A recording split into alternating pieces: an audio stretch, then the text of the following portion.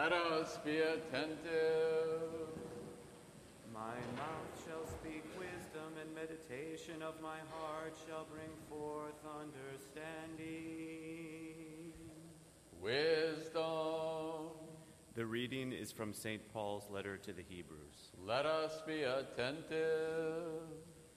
Brethren, it was fitting that we should have such a high priest, holy, blameless, unstained, separated from sinners, exalted above the heavens.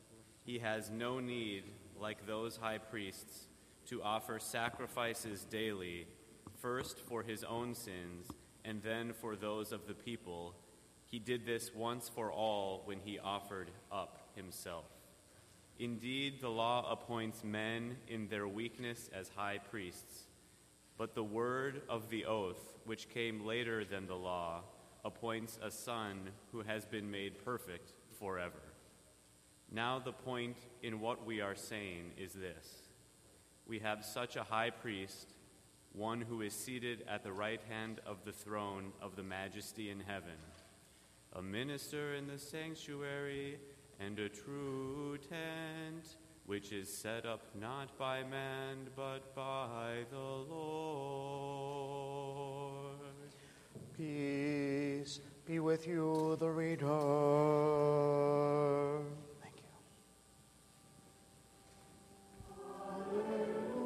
Alleluia, alleluia, alleluia.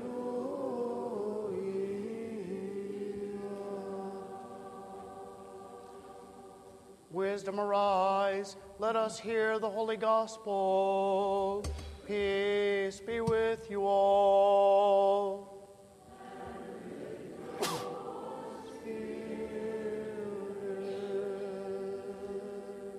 The reading is from the Holy Gospel according to St. Luke. Let us be attentive.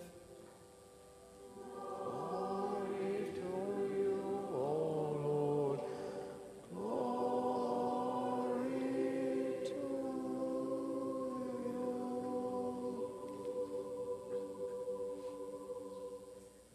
At that time, a lawyer stood up to put Jesus to the test, saying, "Teacher, what shall I do to inherit eternal life?" He said to him, "What is written in the law? How do you read?" And he answered, "You shall love the Lord your God with all your heart, with all your soul, and with all your strength, and with all your mind, and your neighbor as yourself." And he said to him, "You have answered right. Do this and you will live." But he, desiring to justify himself, said to Jesus, "And who is my neighbor?" Jesus replied, "A man was going down from Jerusalem to Jericho, and he fell among robbers who stripped him and beat him, and departed, leaving him half dead. Now by chance a priest was going down that road, and when he saw him, he passed by on the other side. So likewise a Levite, when he came to the place and saw him, passed by on the other side. But a Samaritan, as he journeyed, came to where he was, and when he saw him, he had compassion, and went to him and bound up his wounds, pouring on oil and wine. Then he set him on his own beast, and brought him to an inn, and took care of him. And the next day he took out 2 denarii, and gave them to the innkeeper, saying, "Take care of him, and whatever more you spend, I will repay you when I come back." Which of these 3 do you think proved neighbor to the man who fell among the robbers? He said, "The one who showed mercy on him." And Jesus said to him, "Go and do likewise." Peace be with you who proclaim the gospel.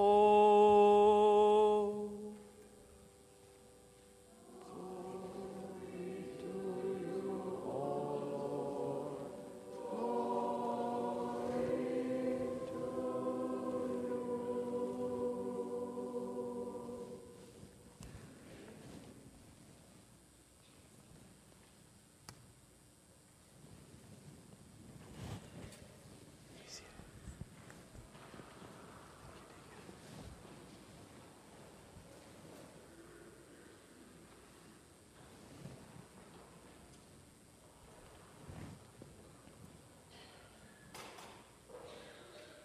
In the name of the Father, and the Son, and the Holy Spirit.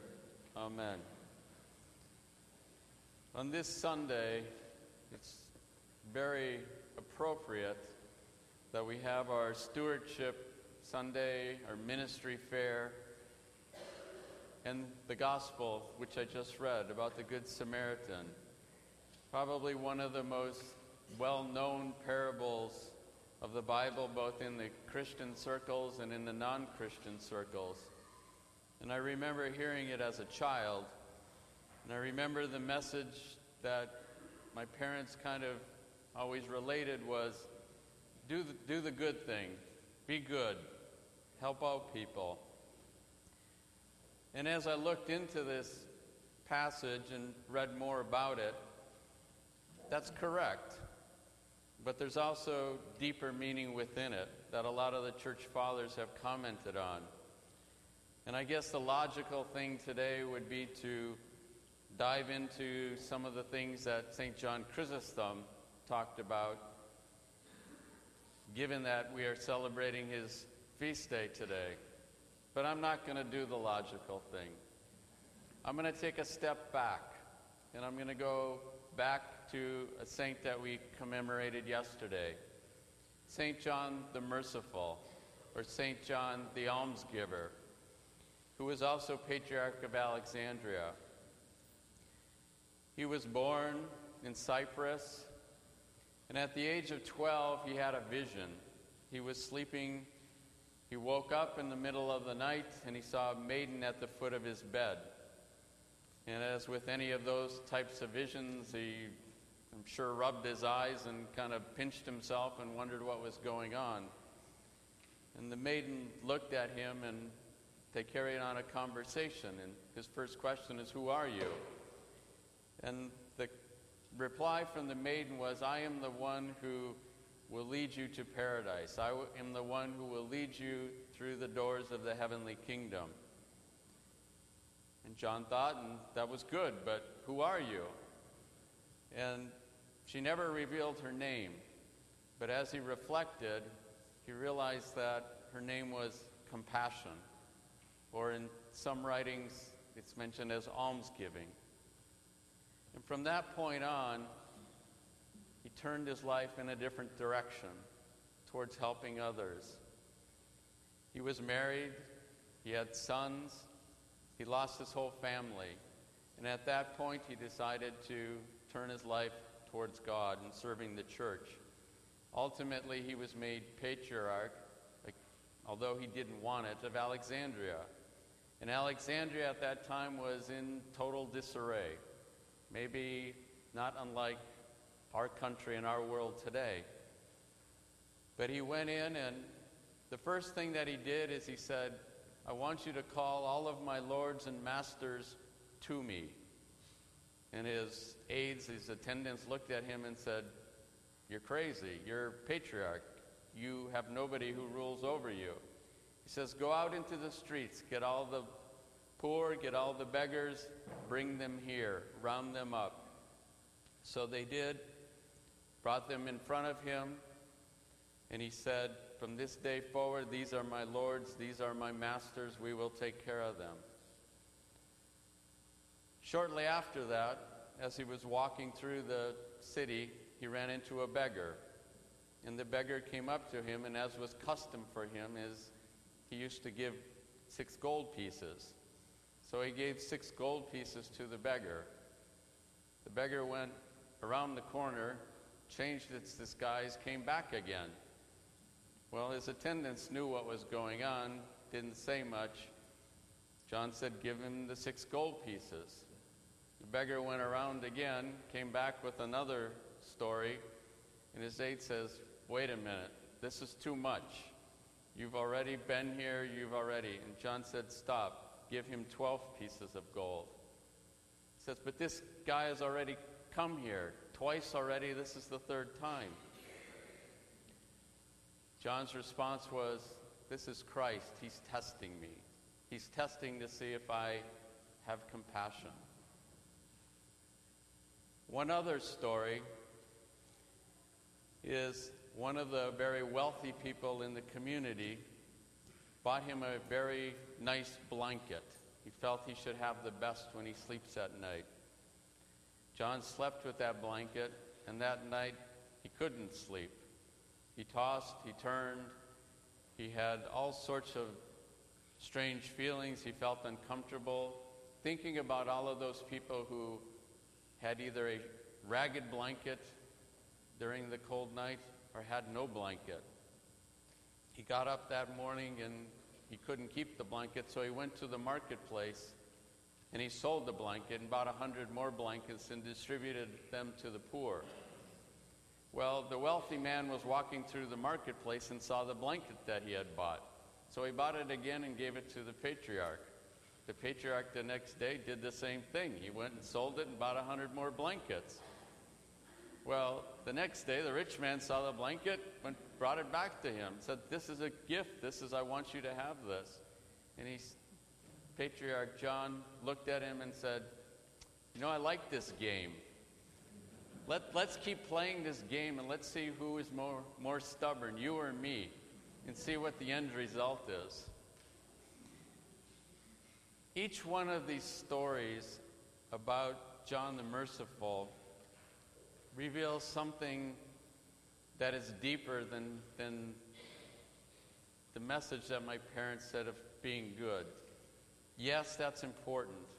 But beyond that, what John the Merciful did is he saw the human person. It wasn't just doing something for the sake of doing something. What he was trying to do is he was trying to communicate not only to the people that he was ministering to, but those people around him, that the human person is more than something material. It's more than a gold piece. It's more than a blanket. The human person is body and soul.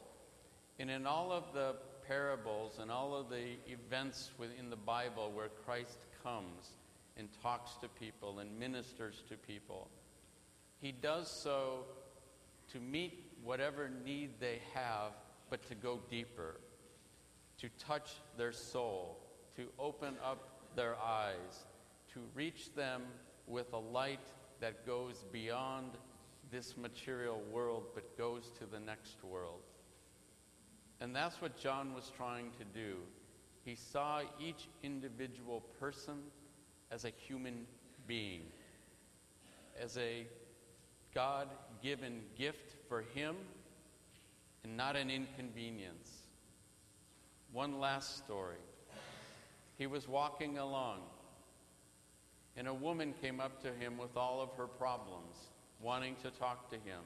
He was on his way to liturgy. Those around him tried to rush him along. "It's okay, you can talk to him later." And he stopped and he said, "No." He says, "If I don't listen to this lady, how can I expect God to listen to my prayer?" It's easy to go through life, and many times we go through life with blinders. We're going from one thing to another to another.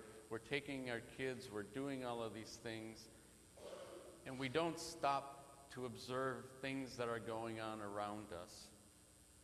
And I guess it's very easy to see the car that's broken down on the side of the road, the person who may be injured, the physical nature of somebody. But I think we need to go beyond that. There's a lot of pain, there's a lot of hurt, there's a lot of angst in this world. Emotional, spiritual. There are people who are lost and they don't know how to go about dealing with the things in life. But unless we stop to ask them the question of how are they doing, and go beyond the response of what we most commonly hear, what we give is, "Oh, I'm fine. Oh, that's good." And then we go on our way. But to dig deeper, to stop and really find out, how is that person doing? And try to understand that individual, their circumstances, their history, who they are as a human being. And I think that's what our world has lost. With all of the technology, with all of the wonderful things we have of communication, we've lost that personal contact. We've lost that ability to look somebody in the face, to talk to them on a personal level, eye to eye, to sit down and write them a personal letter and drop it in the mailbox and someone opens it. It's that human touch that we need to regain and we need to hang on to. That's the message of the Good Samaritan. The Good Samaritan is ultimately Christ. We're the beaten ones. We're the ones who are robbed and beaten and mauled by the demons, and it's Christ who comes to us. But John the Merciful saw himself as equal or worse than all of those people that he ministered to. And it's only with that mindset that it allows us to go beyond ourselves to see the rest of the world and impact the rest of the world. We're entering upon a time now in a couple of days of the Nativity Fast. And unfortunately within our church, it's something that kind of seems to get hidden or not emphasized as much as Great Lent. But it's the same length of time. It's the same purpose. Prayer, fasting, almsgiving.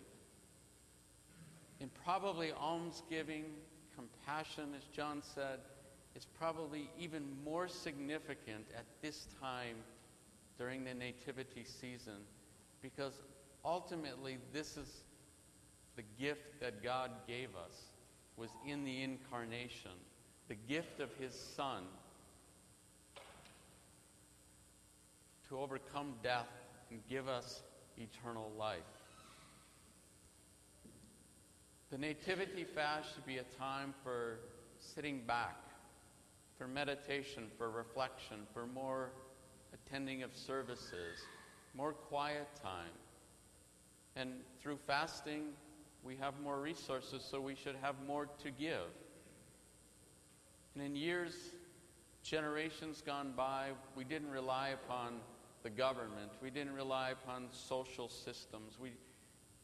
The ministering to people came through the church. And that's the reason that the church requests funds, money, your time. Because ultimately, the reality of all of human salvation is within the church. And unless we proclaim that message, unless we reach people, unless we challenge them, unless we speak the truth, they're not going to know that. And the church can't do that without all of those resources. It's impossible. So my prayers as we enter the Nativity Fast, may we realize that the neighbor that was talked about in the gospel who did what was necessary was that one that was merciful. May we also be merciful. May we shut aside some of the Christmas activity and frenzy. May we reclaim that quiet time, that peace and joy and that love with our neighbors, with our friends, with the rest of the world. As the gospel says, go and do likewise. Amen.